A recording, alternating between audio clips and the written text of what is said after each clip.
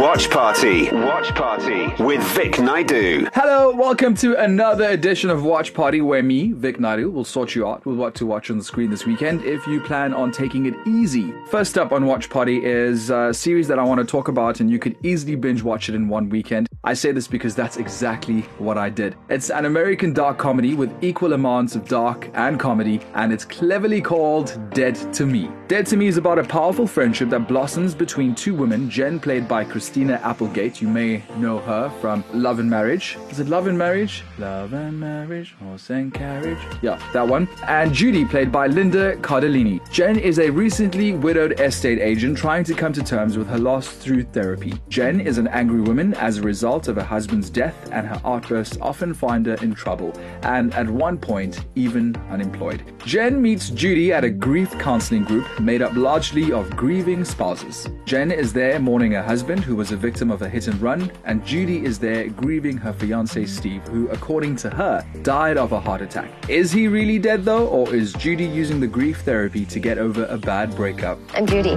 Jen, I hope this isn't weird. Can I give you a hug? No. Okay. I lost my fiancé 8 weeks ago. It was really sudden. His kid died. I haven't been sleeping. Not at all. But hey, I'm up all night. Feel free to call me and we can not sleep together. Judy also harbors another massive secret that causes an unsettling plot twist. I was gonna carry on, but if I do, I'll spoil at least the first few episodes for you, and nobody likes the guy who gives the spoilers. All you need to know now is Jen loses her husband to a hit and run in the early hours of the morning while he's running out, or walking, or running away, or something. Jen meets Judy at grief counseling and the two become best friends, and then more and more secrets start to unravel that will keep you glued until the very end. As the series meanders, you'll laugh, you'll sob, and you'll love and you'll hate both women at different times of the weekend as you binge away. And when you reach the end of season 1, don't leave your couch. There's a second season right there.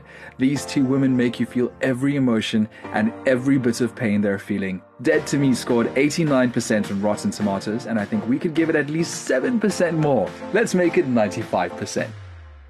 Unsettling, dark, enthralling, binge-worthy, captivating, eerie, top-notch, beautifully constructed, haunting, and vivid. These are some of the terms critics have used to describe The Handmaid's Tale. The Handmaid's Tale is an adaptation of Margaret Atwood's dystopian novel, and it is the television equivalent of a page-turner. The Handmaid's Tale is set in the future in a place called Gilead, where infertility has led to the enslavement of fertile women. These women, referred to as handmaids, are assigned to the homes of the wealthy and ruling elite, where they are forced to submit to their male masters. Also referred to as commanders, the handmaid's duty is quite simple: to bear children. By law, women in Gilead are not allowed to own property, handle money, or even read. Handmaids are given names based on the first name of the man who owns them. When they're transferred, their names are changed. Expect violence, expect emotional turmoil, and expect to find yourself emphasizing with the characters in this brutal dystopian world. Season 1 ends on a cliffhanger, and that's where the association with Margaret Atwood's novel ends. So if you've read the book, the following 3 seasons are uncharted territory for you.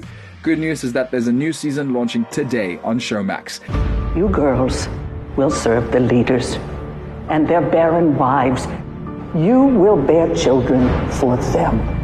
The Handmaid's Tale's first season won 8 Primetime Emmy Awards from 13 nominations, including Outstanding Drama Series. It is the first series on a streaming service to win an Emmy for Outstanding Series. It also won the Golden Globe for Best Television Series in the Drama category. Elizabeth Moss was also awarded the Golden Globe for Best Actress. The Handmaid's Tale scored 94% on Rotten Tomatoes, and I think I would agree. If you're only tuning in now and if you missed part 1 of Watch Party, it's all available on podcast at ecr.co.za, as well as previous editions of Watch Party. Well, that's it from me, Vic. Until next week, happy viewing, and please feel free to share your watch list. Email producer Rory at ecr.co.za. Hit me up on the socials, Vic Naidu on Instagram and Facebook. Bye! Vic Naidu, weekdays 1 to 4 p.m. East Coast Radio.